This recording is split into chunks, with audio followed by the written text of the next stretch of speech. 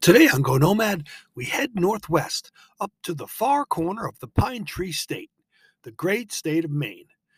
We reported a few years ago about the reopening of the big resort Saddleback, Maine, which is about 29 miles away from the more famous Sugarloaf Mountain Resort.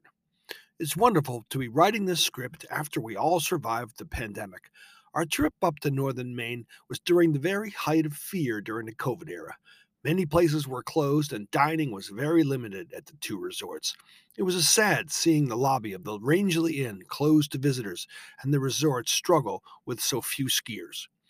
On that trip, I brought along my granddaughter, Sophie Cosme, who has become a daring skier and loves to ski fast down the big slopes. The story of Saddleback, Maine is one of a long dormancy and then a big recovery. The mountain stood unused for a full 5 years until a group of investors combined with some locals to bring it back. Up on the big mountain, the trees were beginning to grow back and cover the trails. It took the Boston based investment group to come up with millions to install a new Doppelmayr high speed quad chair to modernize the skiing experience at Saddleback, Maine. The resorts are in Rangeley, Maine, which is a classic snowmobile northern New England kind of place.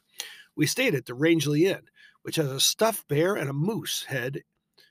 We stayed at the Rangeley Inn, where there is a stuffed bear and a. We stayed at the Rangeley Inn, where there is a stuffed bear and a moose head in its lobby. It's a classic New England out of the way. It's a classic New England inn. Out of the window, snowmobile trails go far out onto Rangeley Lake. It's more of a sled kind of town than a ski town.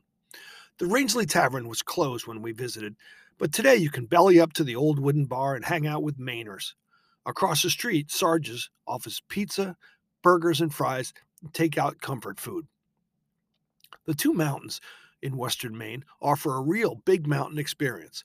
Up at the top of Saddleback are the famous Kennebago Steeps, which is advanced terrain with narrow glades, perfect for high-energy skiers.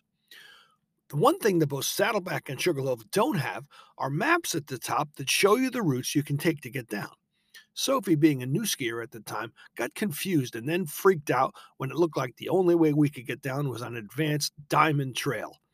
While there was probably an easier way, this was enough to derail her, and we hitched a ride with a nice ski patrol guy with a toboggan. We skied the rest of the day at the lower areas of Saddleback. The next day, we moved over to Sugarloaf Mountain in Maine's Carabasset Valley. The next day, we moved over to Sugarloaf Mountain in Maine's Carabasset Valley. The complex of the resort is vast, and our hotel was right next to the first lift. This proved to be very convenient when I needed to add a layer during our skiing. They have cafes, bars, even a little grocery store and shops, and all in the complex where the main hotel is at Sugarloaf Resort. Sugarloaf Mountain is a big one with many, many trails for just about any type of skier. Like Saddleback, Maine, here the famous Sugarloaf gondola has been replaced by a high-speed detachable quad lifts that make lift lines a breeze. If you're thinking about a ski vacation this winter, head northwest to the great state of Maine, where these two mountains, Saddleback Mountain. If you're thinking of a ski vacation this winter, head northwest to the great state of Maine. These two mountains, Saddleback, Maine, and Sugarloaf Mountain Resort, await you.